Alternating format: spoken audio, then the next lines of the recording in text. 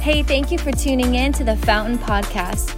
We pray that this message blesses you and helps you to see Jesus clearly, love him deeply, and follow him wholeheartedly.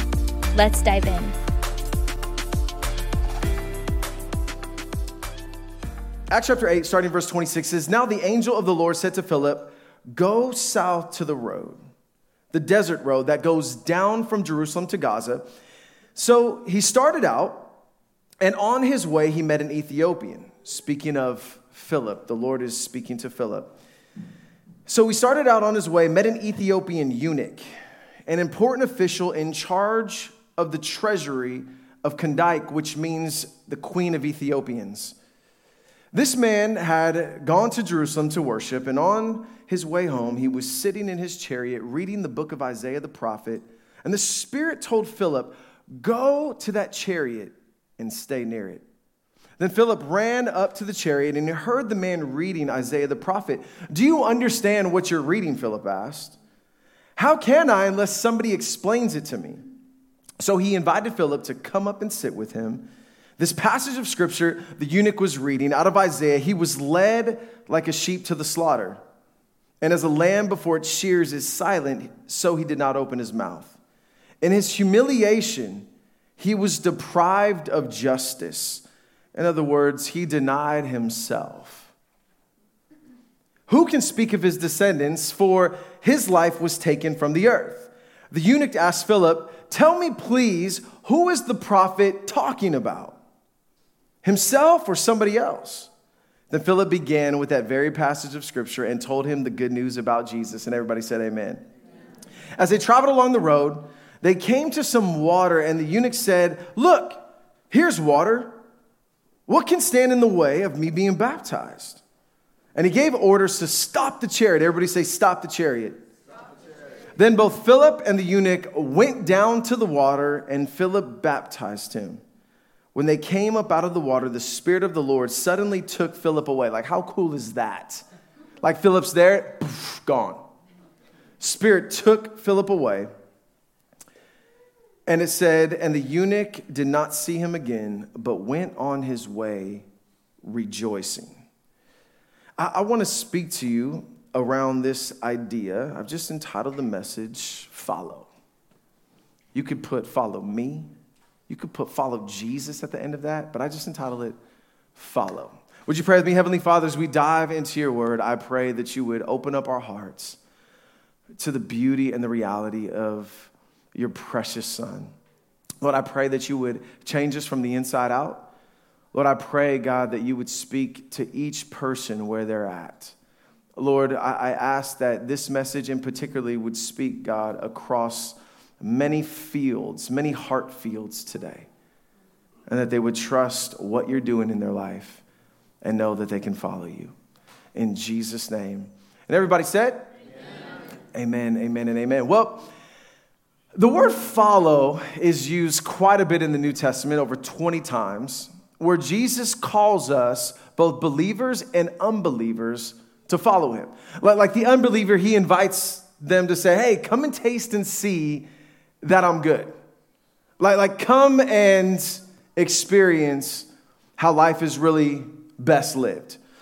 And for us followers of Jesus, he's constantly reminding us, hey, follow me, hey, follow me. But I think today, follow means something a little bit different than it did back then. And I think we've kind of adopted an understanding of follow without even realizing we've adopted a new idea of follow. And it's really hard not to, as you can see on the screen, not to highlight social media when you talk about this reality of follow. I think it means something different in our day than it meant in Jesus' day. And so we naturally gravitate toward the reality of social media. And social media, this is just a couple of them, right? Twitter kind of kicked off the pathway of jump into my stream. You can follow me. You can kind of see what's going on. You can kind of see what we're doing. And then we see on Instagram, it's like my favorite Cane Corso on the planet. What am I doing? I'm following Benny the Corso, right? And then we have Fountain Church over here on TikTok. So you can see, you can follow back. I unfollowed him, and then I followed him just because I was trying to make an illustration. Then you got Pastor James over here on Facebook.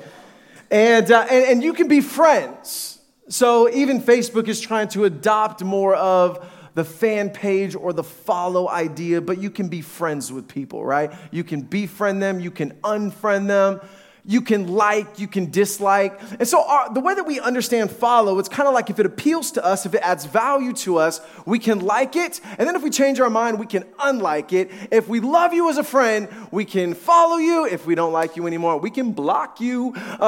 We can unfriend you. We can even hide the fact that I just don't want to see your content.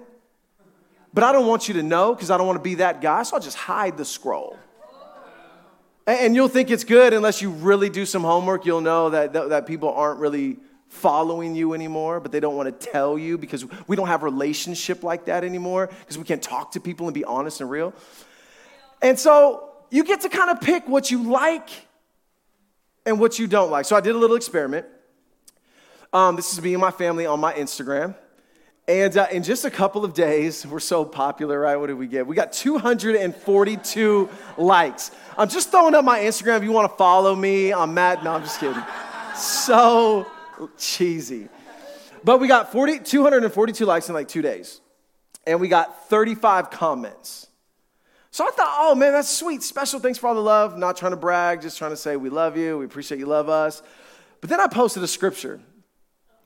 Then he said to the crowd, if anybody wants to be my follower, you must give up your own way, take up your cross daily, and follow me. If you try to hang on to your life, you'll lose it. But if you give up your life for my sake, you will save it. And what would it benefit you if you gain the whole world and lose your soul?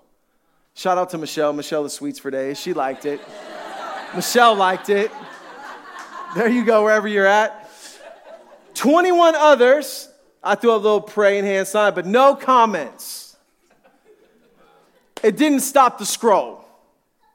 People are like, oh, it's a scripture. It's scripture. And so Facebook, we just have this idea where we can like, we can unlike, we can friend, we can unfriend, and we have to be super careful that we are not following Jesus like we follow others. Not in this day. We gotta stop the scroll. We got to take a moment. We got to stop the scroll because nowadays, if it doesn't catch your eye, if you're not interested, what do? You just keep it moving. But we don't get that luxury as we follow Jesus. In fact, I would say this: we can end up following Jesus out of convenience rather than conviction. Like if I like it, if it feels good, if it resonates with me, then I'm good. If I agree, rather than I am utterly persuaded and fully convinced with deep convictions that God's way is best. So every time God posts, I like it, I comment, and I obey it, right? Like that's a conviction. Because sometimes we can even follow him where we'll like and we'll post like, oh, so good. But then we don't live it. As Pastor Lawrence so eloquently said, we could be way more learned than we are lived. And so we got to make sure that we're not falling down this slippery slope. That every time he posts, every time that we gain or garner a passage of scripture, like we got to lean into that because he's worthy of all of the above. He's worthy of it all. In fact, I would say it like this: Jesus was never meant to be an option in your life, but the love of your life, and love changes everything. Can I tell you, love changes how you follow. Because you can follow, but like a begrudging follow. Anybody been there? Sometimes you got to lean in. I get it. It's a sacrifice. But that shouldn't be the rhythm. In fact, 1 John chapter 5, verse 3 says it this way: in fact, this is love for God, to keep his commands, and his commands are not burdensome. Wow. Like God's commands were never meant to be an option, but they were also never meant to be a burden. Good. They were meant to be obeyed. But obeyed from a heart of love, a heart of gratitude, not a heart of convenience, but an obedience out of conviction.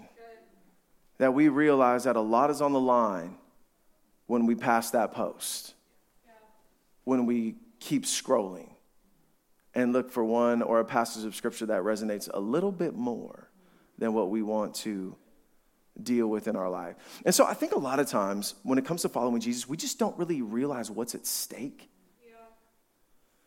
And so we can't really see what's after the obedience. Let me give you an example. Why would God tell us the next step when we haven't even responded to what he's already spoken to us? Like he's already given us clear instruction, but we want what's next, but we don't want what's next. That's a little bit confusing, but you understand what I'm saying. Yeah. It's a confusing morning today, but it's okay. We're in church. It's Sunday. But let me paint a better picture for you. So there was, before I met Jackie, there was a girl who really liked me. Kind of liked her a little bit, babe, like a little bit. But she loved Jesus. She had a great job. We were in Bible college together. I mean, everything screamed, like, yes, this is a good idea, but I really felt the Holy Spirit saying, no, she's not it. She's not the one. And at that time, all my friends outside of Pastor James were like, getting married and all that stuff. Me and Pastor James were like the last two, and then I beat him to the punch. So we had like a bromance that broke up when Jackie came in the picture. I'm sorry, Pastor James. Still love you. But I had no idea what was on the other side of that obedience. Like what if I would have just settled and just, it would have been more convenient. But there was a conviction that said, no, Lord, I don't know what's on the other side of this. But I'm so glad I stepped.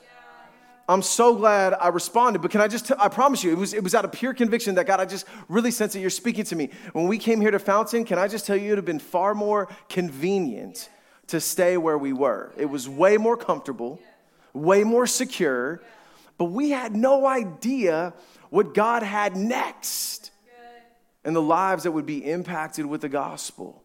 And so many times, listen, the Lord is asking us to take a step. And when we came here, it was that conviction that pressed us through the fear, pressed us through the inconvenience. And there's a deep conviction because the one that we love, the one that we're following, was asking us to go. And so when the one that you love is asking you to go, come on, you got to respond to that. So it wasn't this like tumultuous, fine, we'll go, like a Jonah. It was just more so, man, Lord, like you're calling us, we're scared, but we have a deep conviction. We know your voice. It'd be more convenient for us to stay, but we're not going to do that. We're going to respond. And so maybe today God is calling you to a next step. God is calling you to a next step. Maybe it's time that you come out of isolation a little bit and you get connected to a small group. This is going to sound like a shameless plug for our church, and it kind of is, but I have you in mind very specifically to say, hey, that really may be a real next step for you. We don't do small groups. If you show up to a small group, I don't get a point. God doesn't be like, dude, amazing. No, like the small groups are designed because we want you to grow. We want you to build Christ-centered community. The stories that come out of our small groups are life-changing because Christ is there and so is his church. And so for some of you, you're sitting on enormous gifts, and God may be calling you to take a step, to jump on our serve team, go on mission with us, take a next step there. For some of you, it may be forgiveness. God is asking you to let go of some bitterness. God is asking you to forgive somebody. When's the last time that you just asked the Lord, hey, what do you think about this? Like, I know how I feel about it, but what do you think about this? For some of you, it's generosity. Like God is calling you to a greater level of generosity. And it could be any, you know what the Spirit of God is speaking to you, but can I just tell you, the stakes are high. Like there's life on the other side of that obedience. But I want to highlight one next step that God calls all of us to as followers of Jesus. And he calls all of us to take this next step. Can I just tell you, this step is not supposed to be birthed out of convenience, but of conviction, out of love. But it's been a little bit watered down, no pun intended. It's baptism. I mean, how often do we preach about baptism?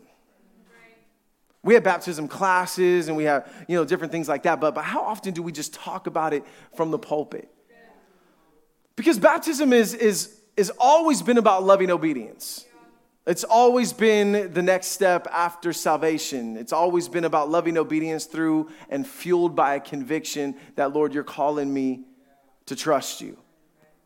Not birthed out of convenience, but out of conviction. We see Matthew chapter 28, therefore go and make disciples of all nations, baptizing them in the name of the Father, Son, and Holy Spirit, teaching them to obey everything that I've commanded you, and surely I am with you always to the very end of the age. It's part of our mission. And so some of you, you're sitting in church today and you're just like, I never knew. Like you knew baptism was important, but you just didn't know how important. You knew that it had some significance, but you just didn't know, like, does it really count, matter? Do I need to? Do I not need to? Like, what is the mystery behind baptism? Now, some of you were in here and you are a follower of Jesus and you got baptized a long time ago and you're like, oh, I'm checking out of this message. No. Because there's still a next step for you. And maybe that next step for you was to help somebody take a next step and understand how to articulate water baptism, why it's important. So I really want you to lean in today. Can you guys lean in with me today? All right, so some of you guys have known it was important. Some of you guys didn't know it was important. Some of you guys knew, but you just didn't understand the weight and the significance because we don't talk about it a ton in church. But could it be that God is taking or calling you to a next step if you have not been water baptized and you're following Jesus? Can I tell you, he is inviting you to take that step. And you don't know what's on the other side of that. Like God has clearly said after salvation, this is the next step. Baptism. And sometimes I know we know, but it's really important. So let me just talk to you about baptism real quick. The word comes from the word baptizo, which literally means to wash, to plunge, or to submerge. It's really has no like awesome significance in the meaning. It's the same meaning as if you dipped a sponge or a rag into the water. You would submerge, you would plunge it as you're doing the dishes. Come on, gentlemen, you need to plunge that sponge a little more often during the week. You need to baptizo that sponge. And all the ladies said, amen. Come on. And so it really wasn't used in a religious way for a lot of this. In this ancient culture, for the most part, it really wasn't used in a religious way. It really had no religious significance tied to it. In the New Testament, we kind of see it used often, but it's not used as we would use it. To baptize somebody, it was used to wash, to plunge, to submerge. If people were going to eat, they would baptizo. They would just wash up before they would eat. They would baptize their hands. They would wash. They would plunge. And so we see that this word is transliterated as baptism. The original word is baptizo, but it's transliterated as baptism. But it was very common. There wasn't like religious notions tied to it. Now, I think today it's a little bit different. I think today there's a lot of superstition tied to it, like superstition in the church. Like I want to get dunked in the water. I'm not following Jesus. I have no intention to follow Jesus, but I need to get in that water because it's going to protect me. Because I'm going to be right with God if I get into that water. Like, oh yeah, just I'm going to wash, maybe do it once a month. You know what I mean? Some parents are just like, to their kids, you're going to take a bath every last Sunday of the month. Right, so there's some superstition tied to it now. A lot of parents want their kids to get baptized because it will almost make them feel more secure, more safe, like my kid is going to be all right. There's a lot of misconceptions around this reality. But originally, it just literally meant to wash, to plunge, to submerge.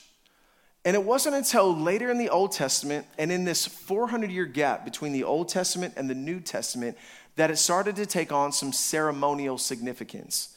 Because Gentiles, non-Jews, were hearing about the God of Israel.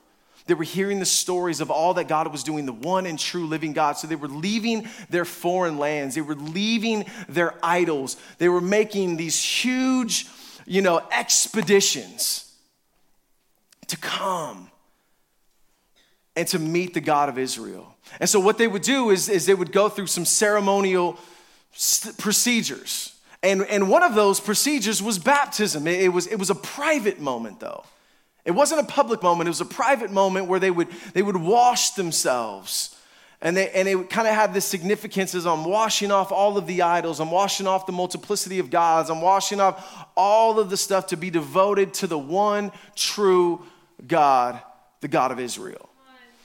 And so they would go through the ceremonial process. And so once they were baptized, and all of a sudden it was like, okay, I'm clean. I've let this go. I'm really trying to pursue the God of all creation. But it was a private moment as they were letting go of all of the junk, the idols. They were washing off all of that, and they were turning to the living God and saying, God, I want you. But now you fast forward 30 years from Jesus' birth. Fast forward 30 years, and we find this man by the name of John the Baptist in the scriptures. He was a weird dude. He ate wild honey. He ate locusts. He lived in the desert. You know, everybody wants to live in the desert now. That's kind of cool. He wore camel hair. I mean, design, like, you just kind of get this picture, like maybe designer stuff. Because now people, they wear weird stuff, dude. You know what I mean? So I think like John would have fit in our culture just fine. Like you used to say, everybody used to say John the Baptist was weird. Not anymore. He's normal in our culture. But he was declaring people to repent. He was saying, listen, God is getting ready to do something big. The stakes are high. There's incredible things on the horizon. So get right with God. Trust him. Surrender to him. Trust his word. Trust his law. So John just started going in. And what was he doing? He was baptizoing people. So they didn't really have a word for this, what John was doing, because like there was no context to it. So they just called him John the Washer. John the Baptist. The one who would plunge people. Which was a little bit strange because people were used to people baptizoing privately, but not publicly. And so John was making this display so public because he wanted people to see the significance of what was happening. And people didn't know what was happening, but they knew something was happening. They knew that people were washing something off, not just dirt. And they were embracing something brand new. And so there was a little bit of confusion, and then all of a sudden, it gets even better. John is baptizing people, and on the banks of the Jordan, Jesus appears, and he says, behold the Lamb of God who takes away the sins of the world. And Jesus comes and says, hey, John, I need you to baptize me. John's like, I ain't baptizing you, bro. Jesus is like, you're going to baptize me. He's just like, what? So I would assume they have a wrestling match. He's like, I'm not even worthy to untie this man's sandals. Jesus wins. He gets baptized publicly. And Jesus knew all of this. John wanted to baptize people publicly. Why? Because he wanted everyone to see. The community to see. He wanted people to know. He wanted everybody to understand that these people are identifying. I'm identifying my life with what John is saying. And I'm surrendering my life to the true and to the living God. And so here Jesus is getting baptized. He knows that everybody is watching. And what was Jesus saying? Jesus was saying simply this. I'm identifying with what John is saying, but I'm not simply identifying with what John is saying. I'm fulfilling it. Wow. So everything that John is talking about, the Lamb of God, I'm it. The kingdom of God here, I'm here. Wow. Everything that John is declaring, the good news, woo! Jesus is like, man, I am here. Because in just a few years, we're going to see that John's baptism was a precursor. It was pointing to a greater baptism. That Jesus would go to the cross, he would die, he would suffer, he'd be raised back to life. And now you and I can be both buried with him and alive in him, both in this life and in the next. Romans chapter 6 says it this way. What shall we then say? Or what shall we say then? Shall we go on sinning so that grace may increase? By no means. We are those who have died to sin. How can we live in it any longer? Or don't you know that all of us who were baptized into Christ Jesus were baptized into his death? We were therefore buried with him through baptism into death, in order that just as Christ was raised from the dead through the glory of the Father, we too may live a new life. The Lord is saying, listen, after you believe in me, after you identify with me, you surrender your life to me, you receive that free gift of salvation, the next step is baptism. As we go under the water, we're letting everybody know that we are identifying with his death. As we come up out of the water, we are letting it be known that we are living a new life in Christ, empowered by the Spirit to live on this earth. Baptizo. And so that gets us to our kind of landing text today in Acts chapter 8. Let me tell you a little bit about this Ethiopian eunuch.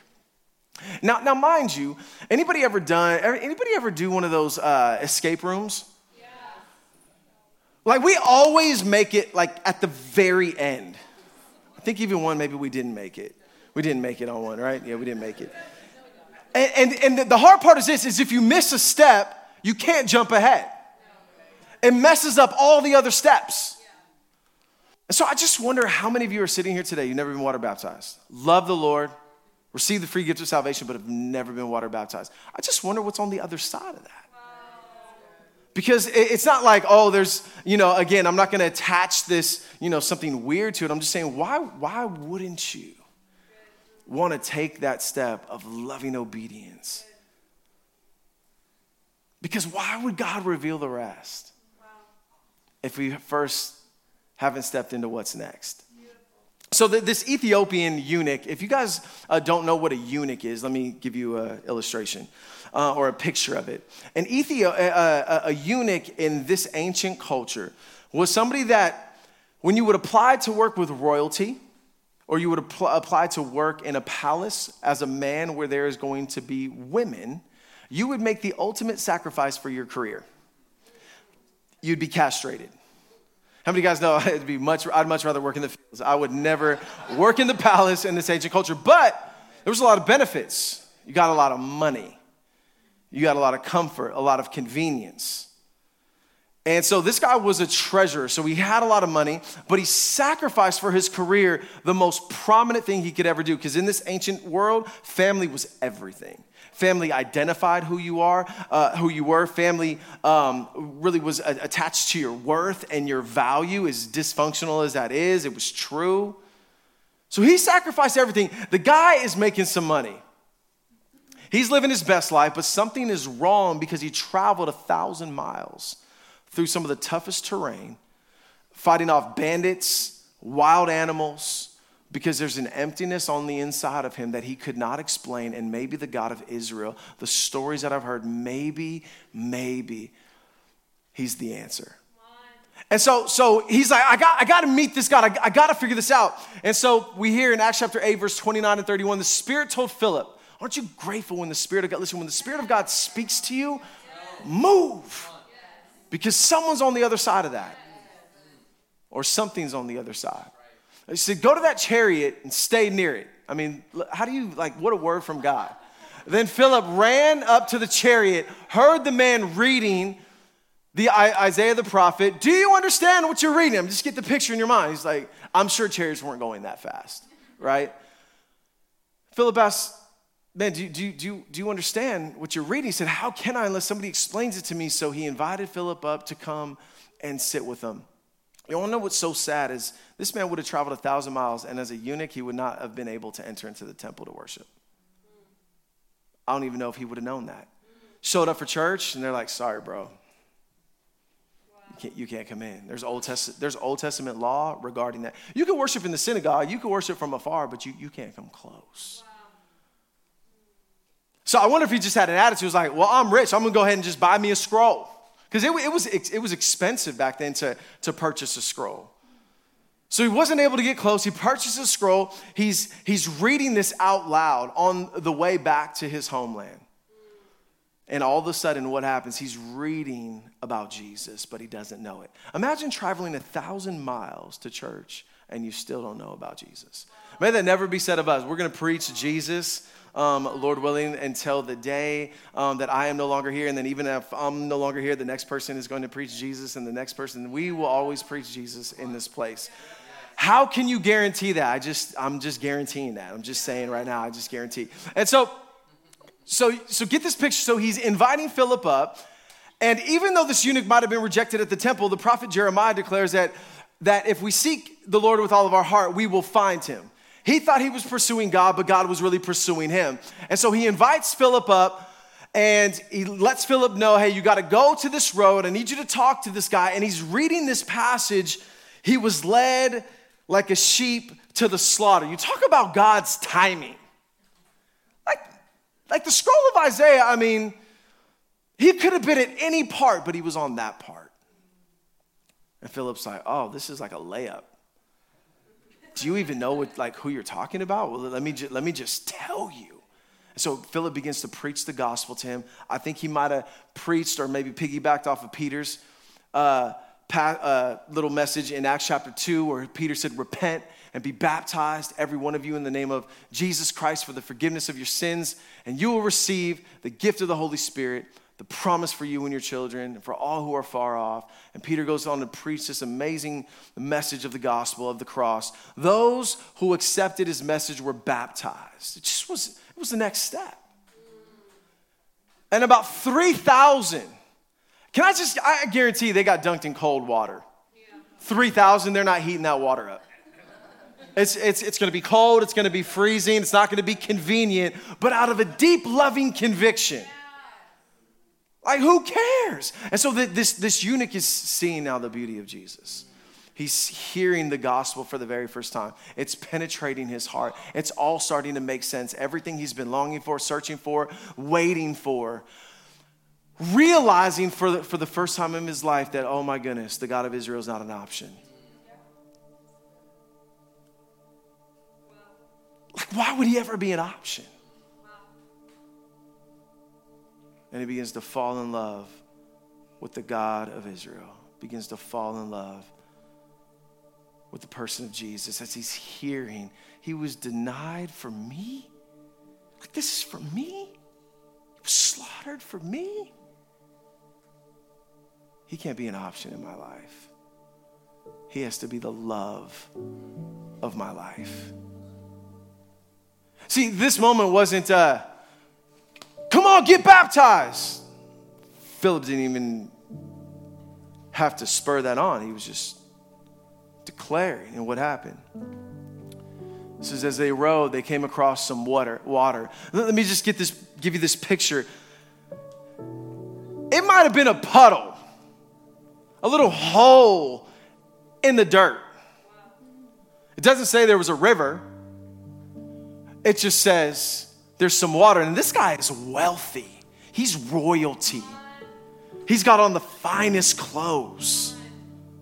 Doesn't care. He doesn't have a change of clothes. Or maybe in his back, but he doesn't have baptism clothes like we have. No, it's like you're gonna get dunked in the Versaces?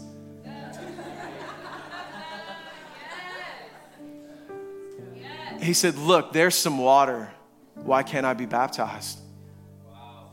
And then he ordered the carriage to stop. And they went down into the water and Philip baptized him. Some of you are traveling at such a high speed. It's so even hard for you to hear a next step from Jesus. It may not be baptism, but I believe the word of the Lord today is stop the carriage. That whatever that is that God is calling to you, I just don't know if I have enough time. Stop the carriage. I'm pretty busy. This guy was over the treasury. When you're over people's money, it's busy.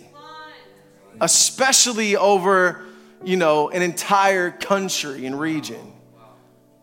But he found the time to travel 1,000 miles. You don't think the queen was like, hurry up, bro. We got business to take care of. Stop the chariot. But you don't understand. Like, I got so much I got to get things together before. No, can you just stop the chariot? I really got to think and contemplate about, no, you know what God is speaking to you. Just stop the chariot. When it comes to baptism, I'm just not even sure. Like, I don't want to mess up my hair and look like an idiot in front of all those people. I don't want to get in the water. I don't want to. Just stop the chariot. He's not an option. If he is, then you need to look at the cross again and look at it until you fall in love with the Savior. Because he's not going to force you into the water. He's not an option. He's our love. It says when they came up out of the water, the Spirit of the Lord snatched Philip away, and the eunuch never saw him again. But look what he did. He went on his way rejoicing. I came empty. I'm going home filled. All because of the Savior. Just the next step. The simple stop of a carriage. Some of you guys won't stop the carriage because you need to look at the cross again. And that's fine. Just look at it again. Because I promise this, if you don't understand that he denied himself for you, you'll never deny yourself and follow him. Like, you got to first let that penetrate you to the core, because it takes away all the embarrassment when you realize the humiliation and all that Jesus went through so that we could have life, so that we could leave rejoicing. Like, man, show me the water. Show me the next step. Show me the forgiveness. Show me the moment, God. That's what motivates you. Not like, hey, guys, it's the next step. You better get baptized. It's kind of, he did save you. You should get baptized. That wasn't the eunuch's heart. And that should never be our heart. It's like, hey, where's the water? There's some. Stop the carriage. Let me give you just a couple things in closing. Baptism, what it is and what it's not. Baptism is a public declaration of salvation. Jesus identified with John to say, I'm identifying with what John is saying. And in baptism, we are identifying with what Christ has done. We are identifying with him in his death and his resurrection, that I've been buried with him and I'm coming out ruling and reigning, will one day be resurrected. Even though I die, I'm going to live. And that's what, if you missed the Easter message, you got to go back and listen to let the resurrection frame everything. I'm going to live a brand new life. And on this planet, I get to live for his name. I get to live for his glory, not out of convenience, but out of a deep, loving conviction that I have decided to follow Jesus. I'm letting the world know, just in case you were wondering, what a testimony. Second thing, it's a personal declaration of salvation. We don't baptize infants here because, as we see in Acts chapter 2, you believe and then are baptized. And so if you were baptized as a child, maybe you're baptized Catholic, can I just tell you, your parents meant extremely well. But can I also tell you that was meant more for them than it was for you?